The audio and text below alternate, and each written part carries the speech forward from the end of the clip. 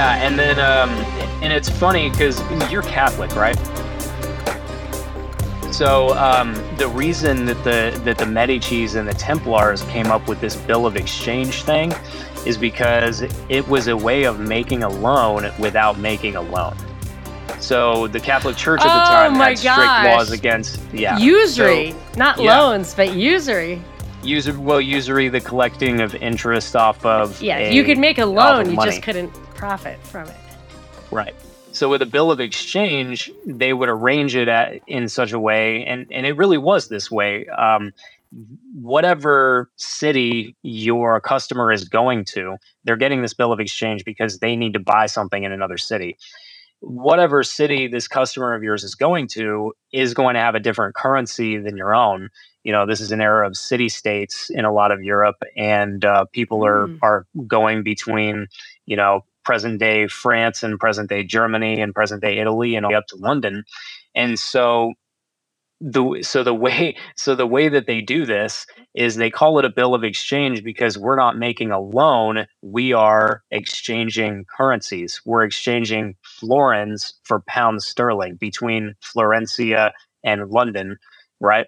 We're not making a loan of florins to be paid back in florins with interest. What we're doing is we're advancing florins to exchange for pounds in another city. And I agree with you that in the spirit of the rule against usury, that does not violate it. And there should be fees for services such as that. And I also think that when you get down to like financial investing, I think the idea of usury is a little bit different. I'm not defending interest or used whatever. I think the church went wrong in abandoning that, but I actually think interest is good.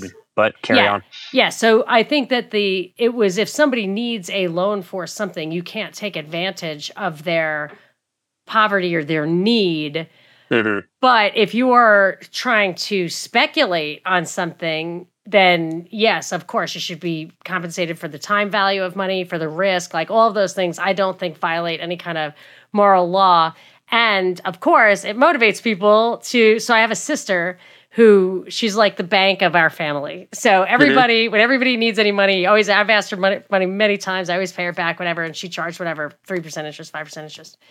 Then she stopped charging interest because she got it in her head that it was bad.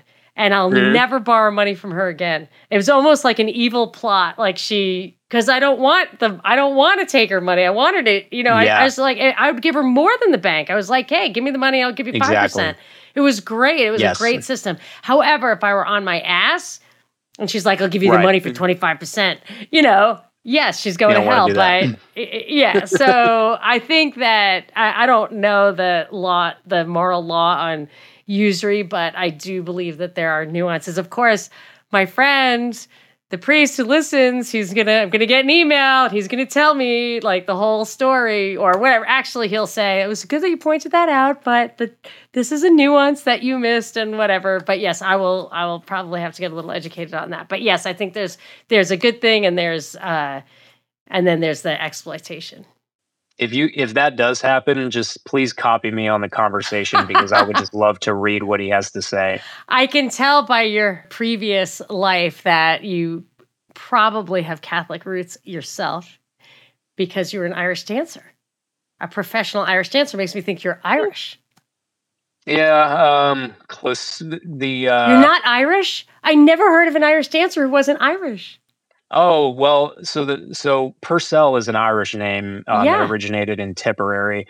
And it originated in Tipperary for sure.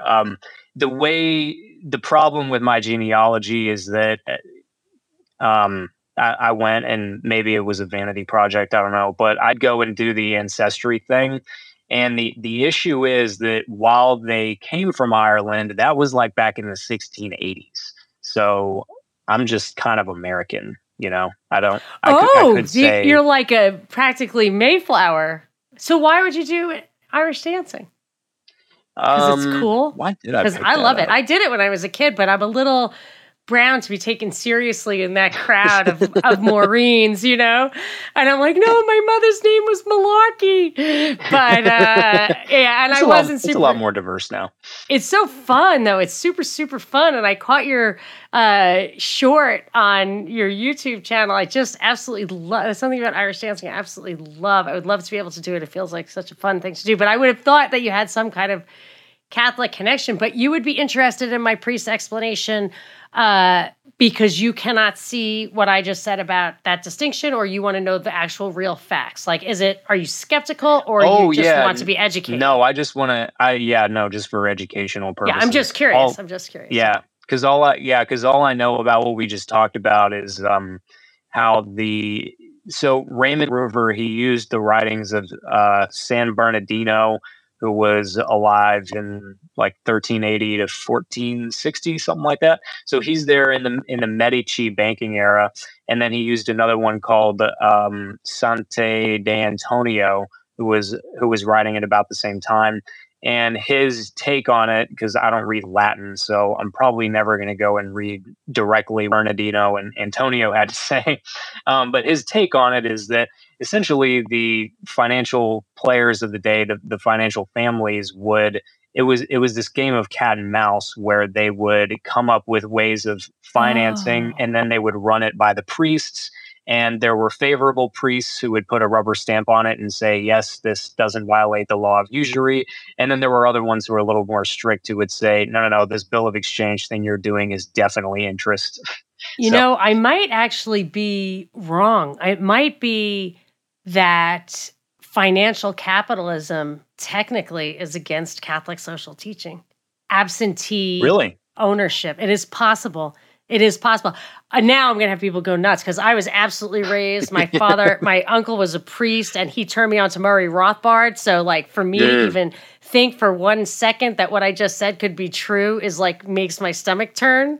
However, yeah, that's a crisis internally. Yes, it is possible that absentee ownership is frowned upon.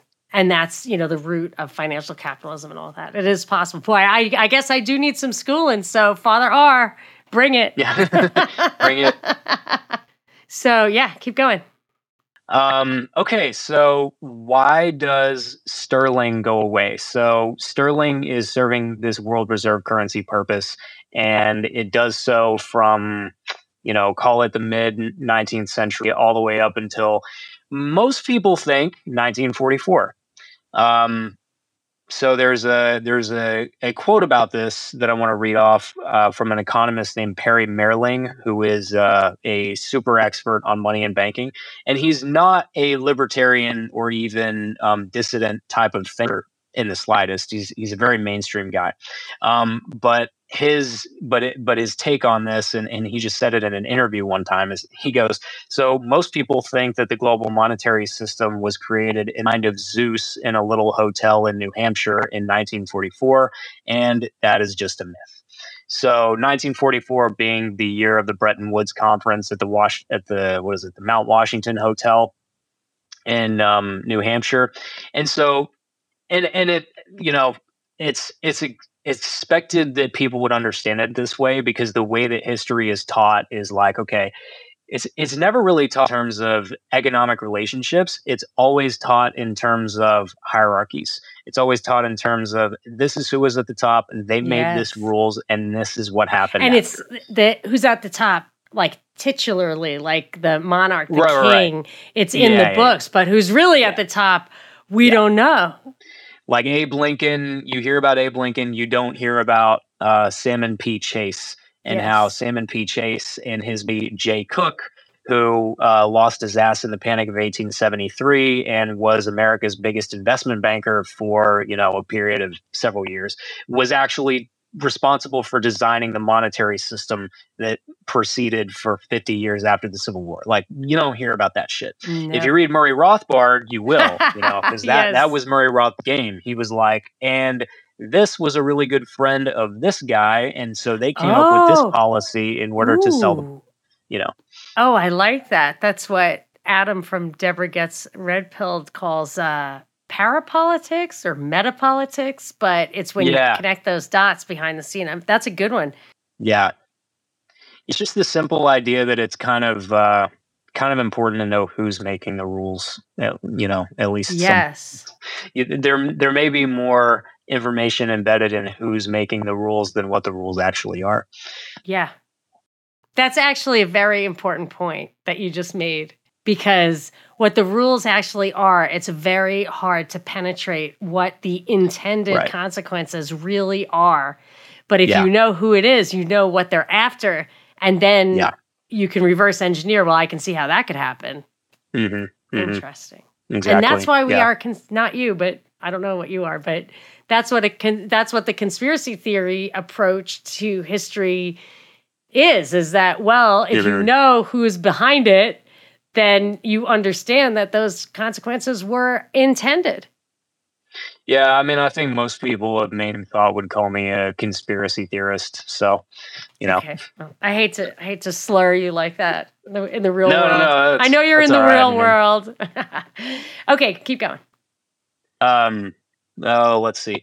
Okay, so yes, the dollar pound parity, right? So just to give you some frame of reference here, the dollar pound parity in terms which came about as a result of the gold ratios, the pound sterling to gold and the dollar to gold, is about 486. So it takes throughout the 19th century, if the dollar and the pound trading at parity, which means neither of them would be devalued or have a premium to their gold value, then it would take $4.86 to buy 1 pound sterling. So, and that was the exchange rate for leading so up long. until about, for a very long time. I used to watch old movies in my sister's room, and she always it would have been in the old movies. How, they would say like a pound. I'm like, how much is that? She's like, that's $5. Yep. She always said that. But yeah, maybe it was the black and whites. I don't remember black and whites. Yeah, the black and whites definitely would have had it because that exchange rate was, oh man, I wish I remembered the very first time that they devalued. I want to say it was after World War II, but I could be wrong. Okay.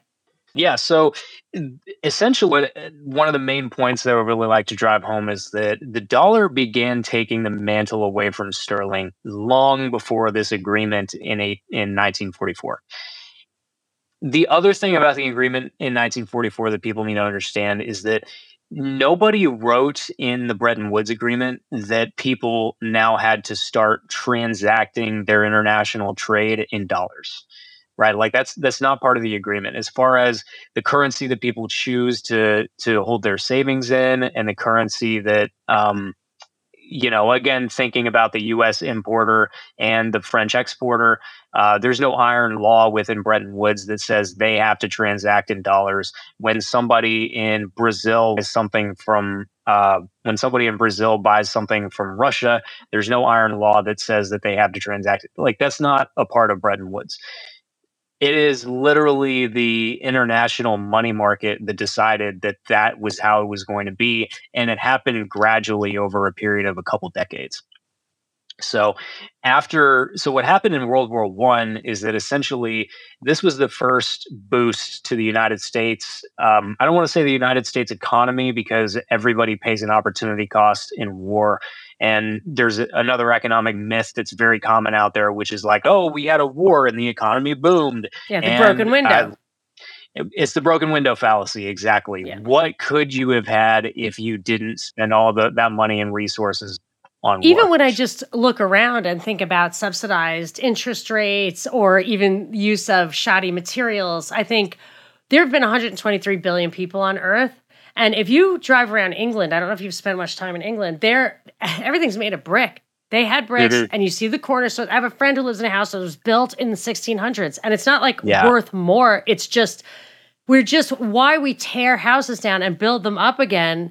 It's like it's that thing. It's that fallacy. I mean, it works because transactions is where people make money. That's like another problem with the kind of financial capitalism thing, is that transactions have a lot of value to these people. So, but think of the amount of even like spiritual and intellectual progress we could make if we were freed up from just every single lifetime starting over from scratch to build the house and make the clothes. I mean, it's really a tragedy.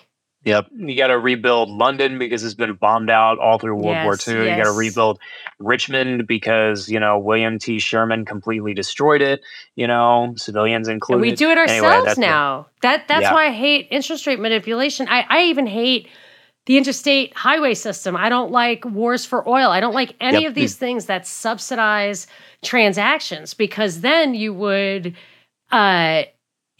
correctly value those trade-offs, and you would value space. You would value space and the time that it takes to travel. If a firm had to create their own infrastructure in order to get to wherever that office or wherever that storefront was located, they would co-locate a lot more.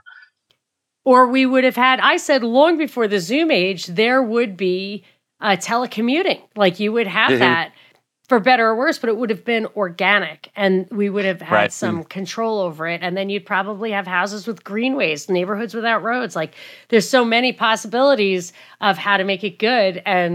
But you relinquish control, and they have they take these things that are good or bad, and they plug it into that central vision they have. I don't know if you've heard about 15-minute cities and stuff like that. It's like for story sure. for another. I did a lot of shows on that. But I mean, it does matter that they, how they control the infrastructure, whether it's like physical or financial. Yeah, what is the interstate highway?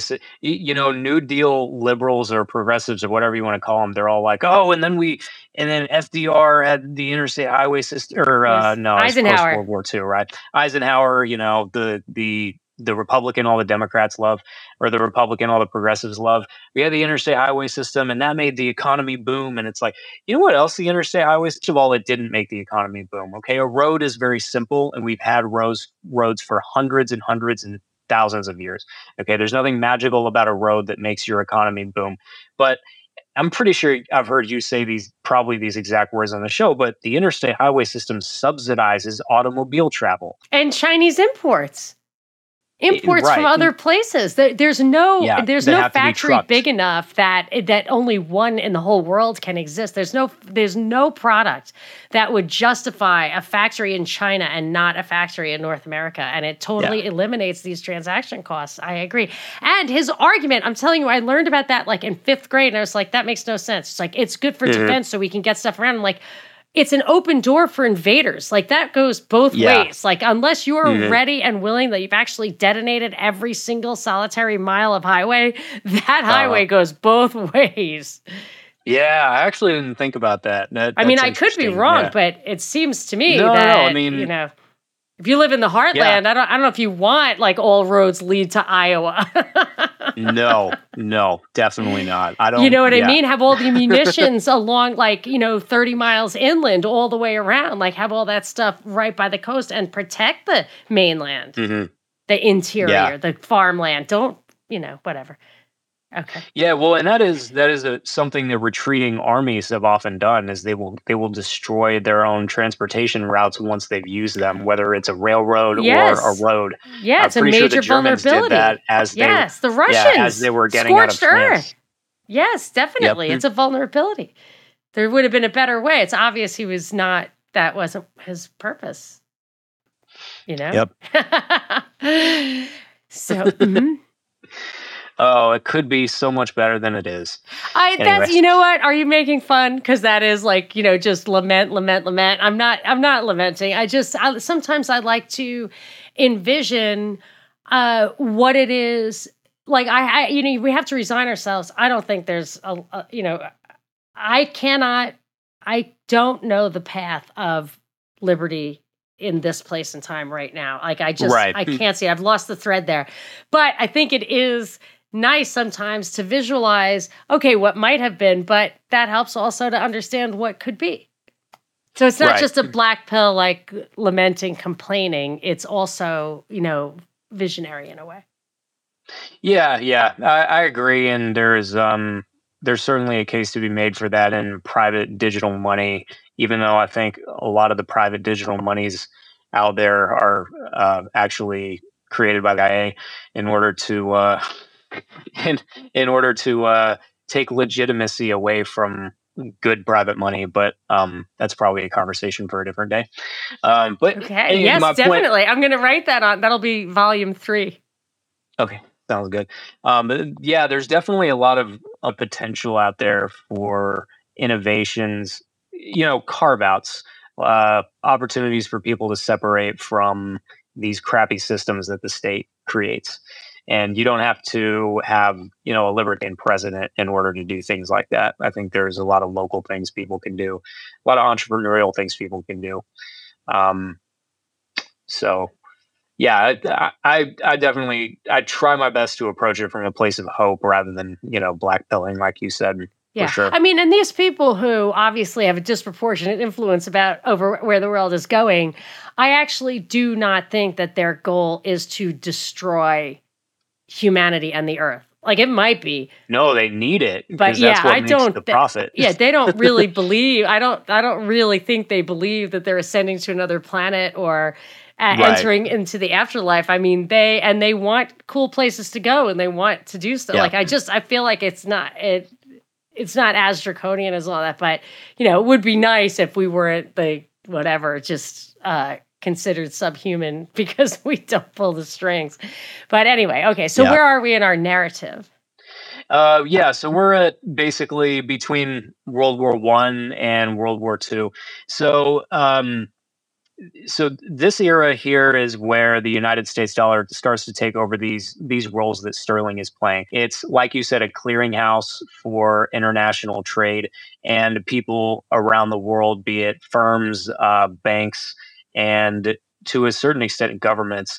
There were several governments, believe, after World War I that decided to start pegging their currencies to the dollar. Now, you did have other governments, especially in Europe. In the Great Depression, you had what was called the swing bloc, which was made up of countries that went completely off of the gold standard. And so instead of gold, they pegged the value of their currency to the pound sterling. And so that was definitely a thing.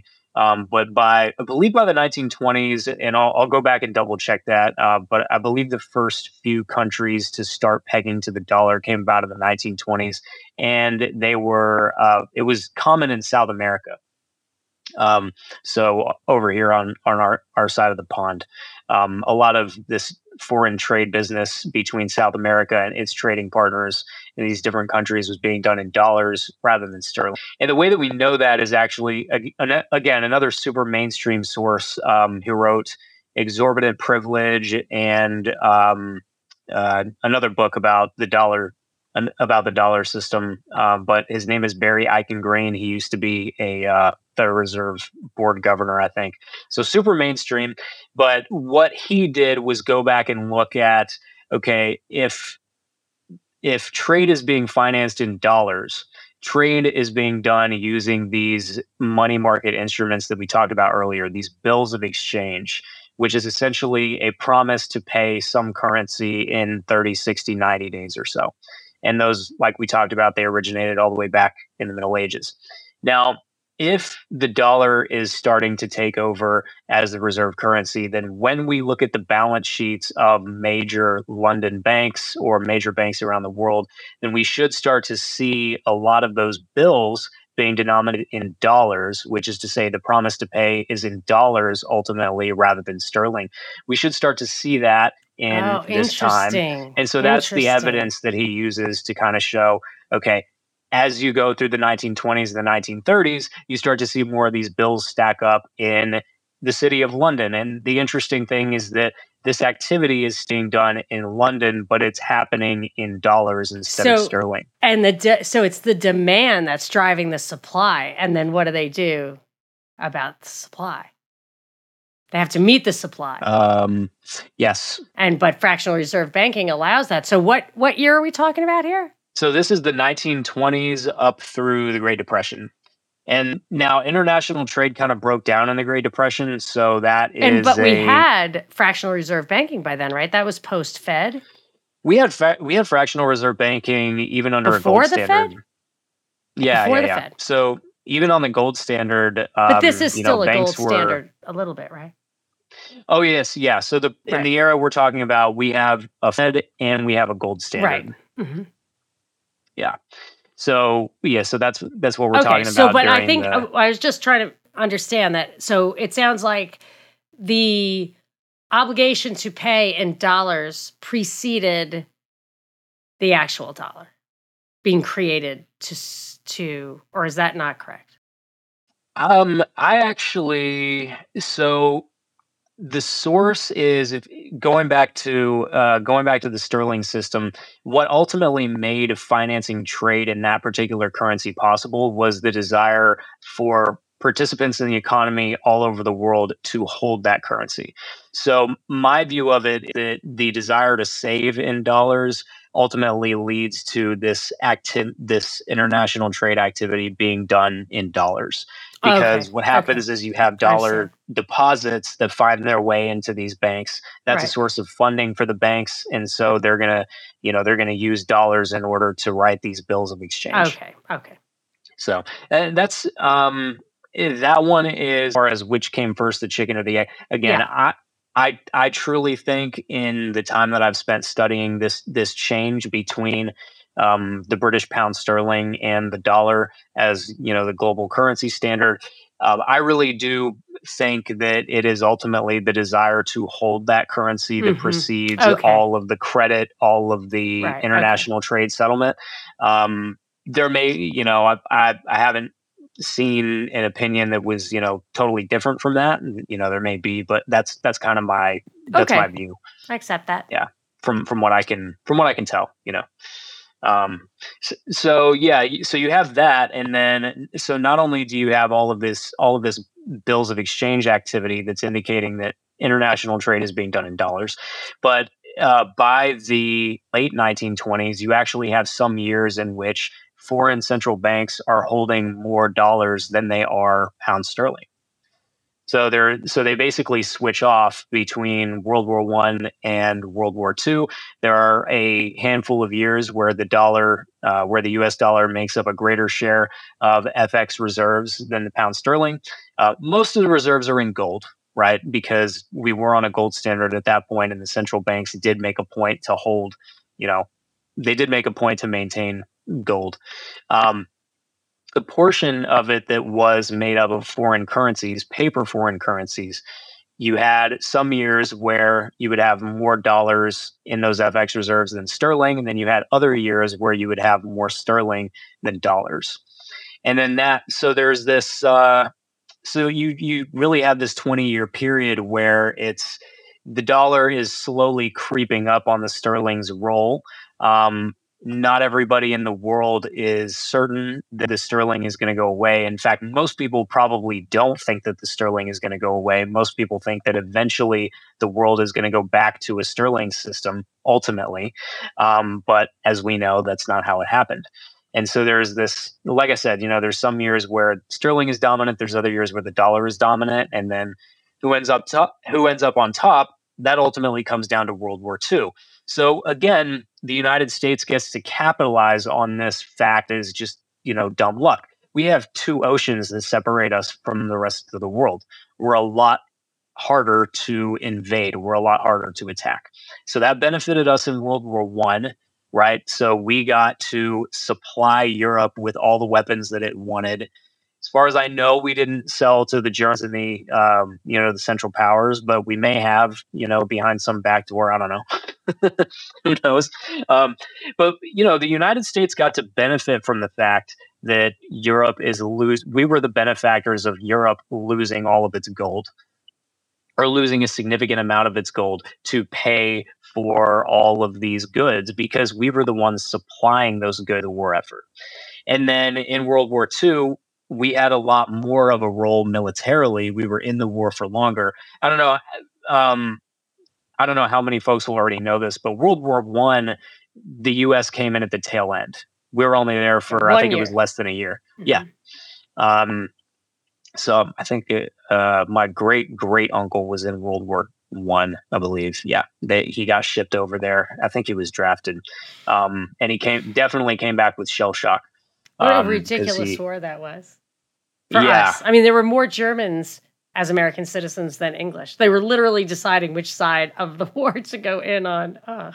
yeah, I have a book here that someone just texted me about. Did you ever read this? And I read it twice. The Hidden History of World War I. I have to write that one down. Oh, yes. It's, I actually can look at the text from today because he writes who, I think it's Doherty. And my friend James sent that to me. Doherty, Jerry Doherty. And I think there's another author. I forget the name. Doherty. I'll put it in the show notes. Yeah, I would love to read that. It's nicely written too. Like it's fun to read. It's easy to read. And I think understanding how the dollar got its role in the first place is like once you have that foundational knowledge, it's really easy to look at a headline about, oh, the Brazilians and the Argentinians are going to come up with a clearing currency union between the two so that they don't have to use dollars. And like I look at a headline like that and I just laugh because it doesn't just you don't just snap your fingers and there it goes. Yeah. Context is really important, and you do have to have a deeper understanding. Sometimes I kind of slap myself on the wrist for just drive-by assessing things, and I think once in a while, I'm like, you know what, this is way more complicated than just. You can laugh at that headline, but for me to laugh at that headline would be arrogant because I really actually don't know for sure that you can't just snap your fingers and make those things happen. But I think I'll have a better sense of it now, and then I'll better understand what you're saying about why that isn't happening, because that is part of the next chapter of what we're going to talk about. Yeah. Yeah, and with special attention to this idea of a BRICS clearing currency that, Brazil, Russia, India, China, and South Africa, are going to get together and supplant the dollar because they want to. You know why I'm suspicious of that? Because that expression BRICS was introduced, you probably know, in like an academic paper from the West of someone, if I recall correctly, like observing it. Yeah, I think it was an investment banker. Oh, you think it was an investment banker? I felt like that was an academic who coined that term. I'll have to go back. I'll have to go back and look. But my thing Jim is, Rickards mentions it in this book. Oh, okay. Well, let me just see who did it, because Jim O'Neill, an acronym started in 2001. Jim O'Neill, a Goldman Sachs economist for Brazil. Later, South Africa's added to become.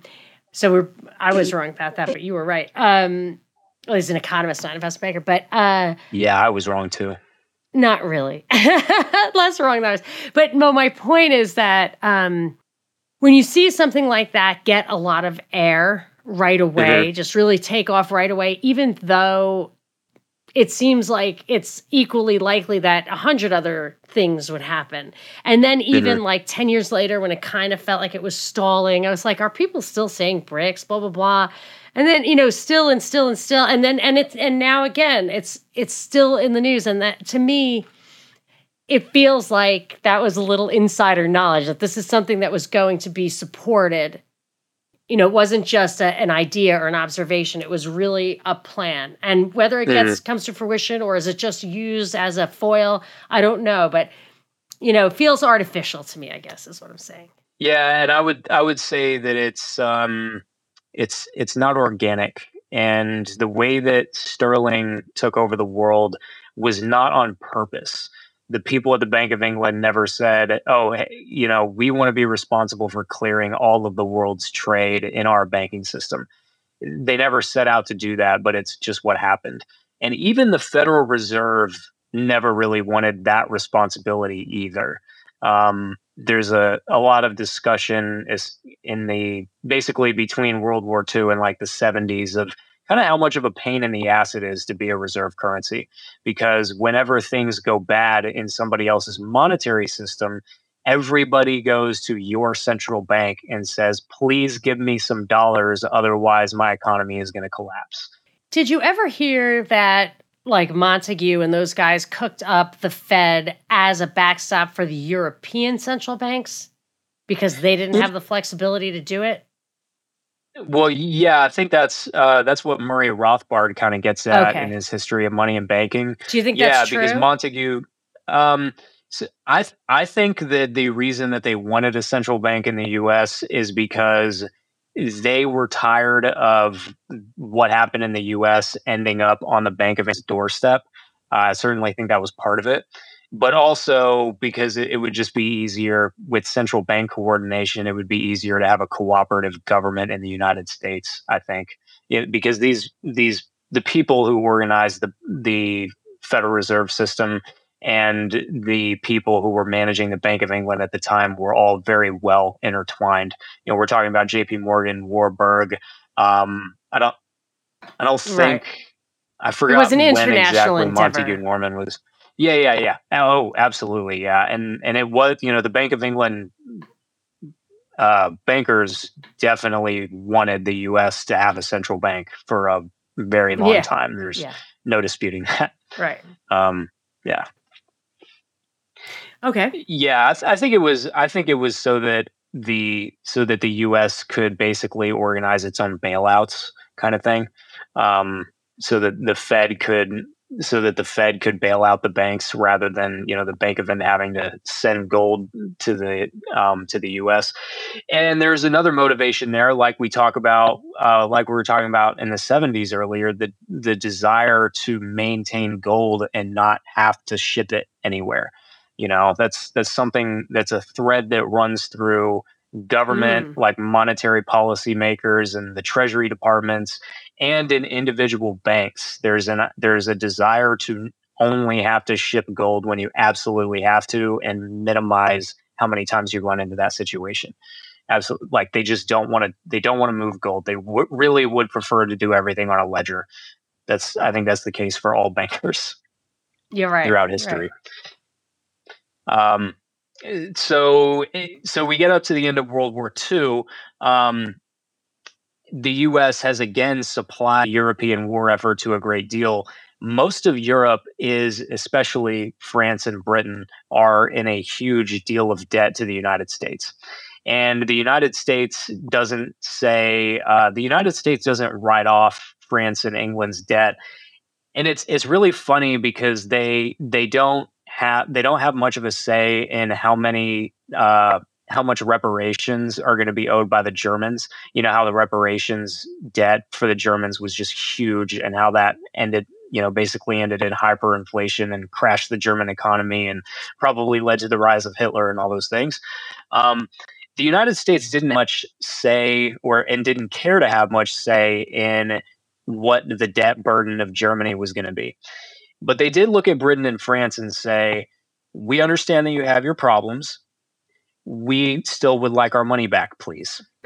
And so when you put those two things together, where are Britain and Germany or where are Britain and France going to get that money?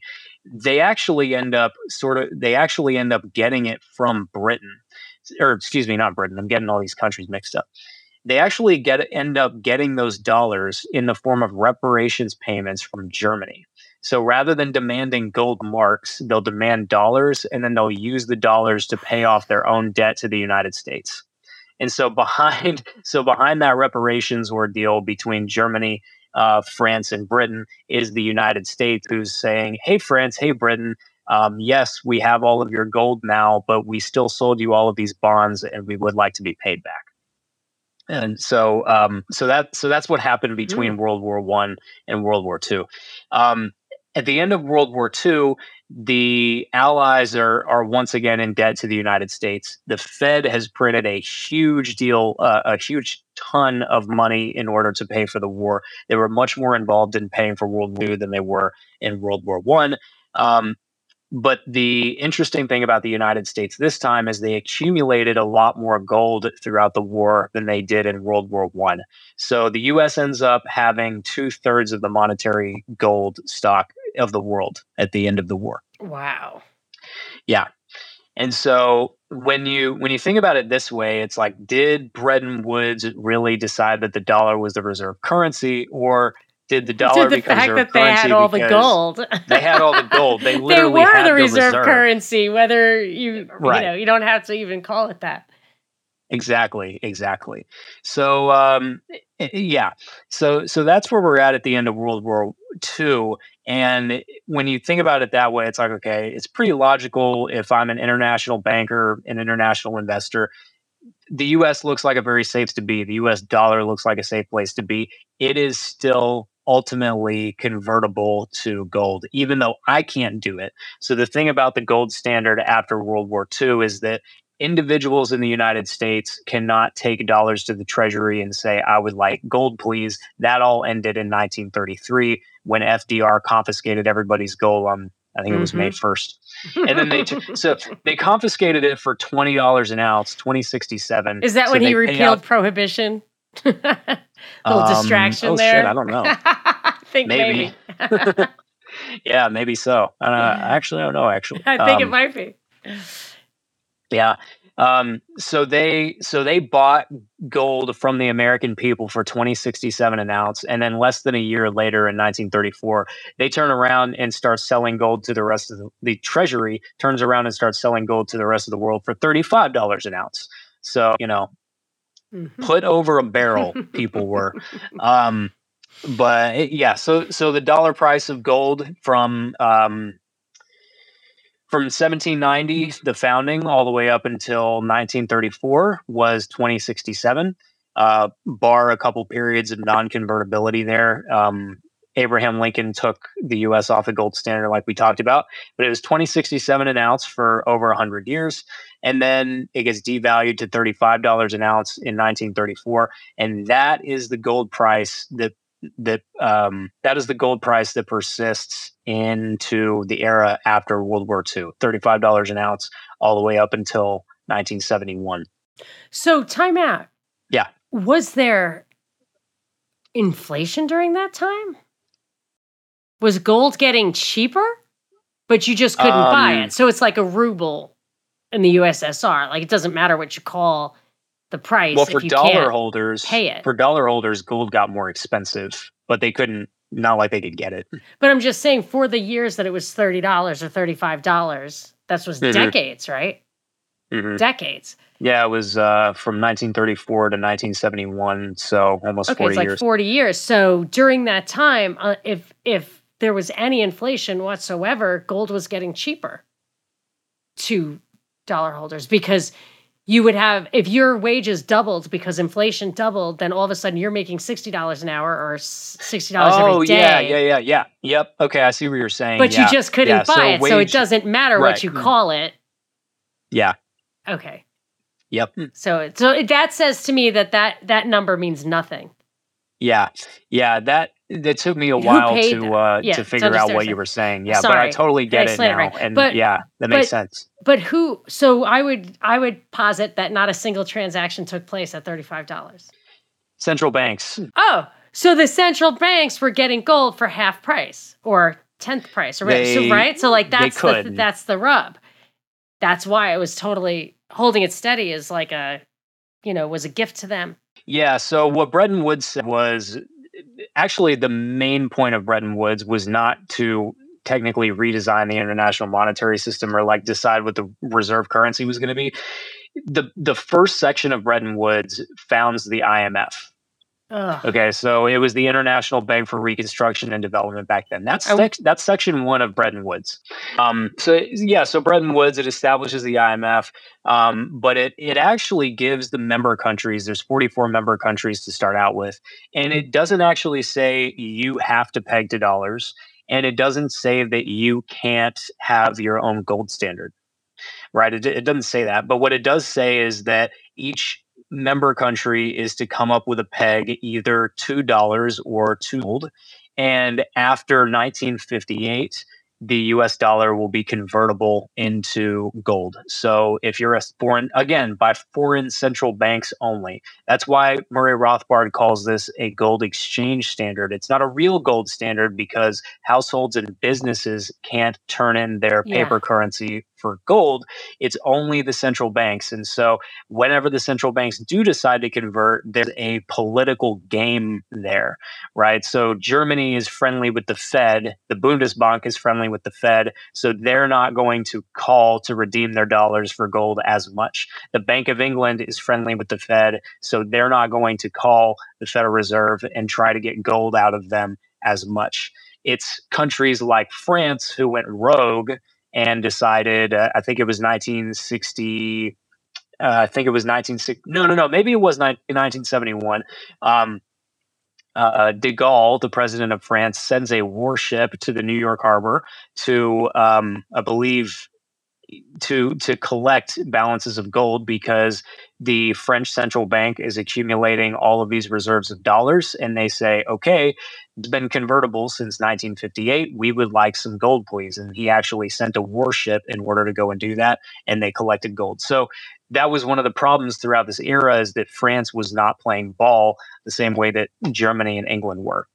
And so Bretton Woods is basically all of the member countries, which constitutes most of the economic activity in the world at that point. So 44 members, they either peg to gold or they peg to the dollar. And these transactions are going to take place between the central banks in order to maintain these pegs.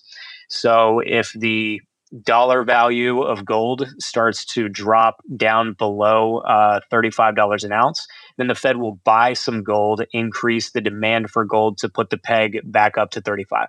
But as we know, that's not really what happened. What actually ends up happening is the other situation where the dollar price of gold keeps creeping above $35 an ounce. And so the Fed has to do all of these special arrangements to try to keep it down. And that's basically this quagmire that these 44 central banks and monetary authorities spend their time in for the next 2 to 3 decades. So when you read the Bretton Woods Agreement, so its stated goals are to lend to countries developing or rebuilding from the damages of the war, promote stable growth, right? So those are basically the two main objectives. The world has been ravaged by World War II, and basically this institution is going to be used to make loans to these countries that need to rebuild.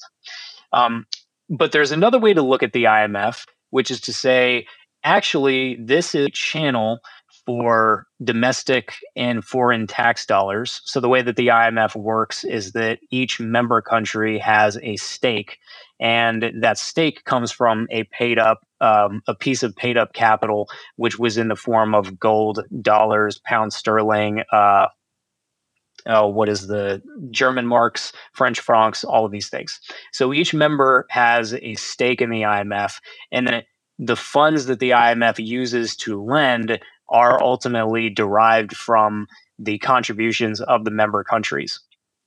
And the contributions of the member countries are ultimately coming from taxers, right?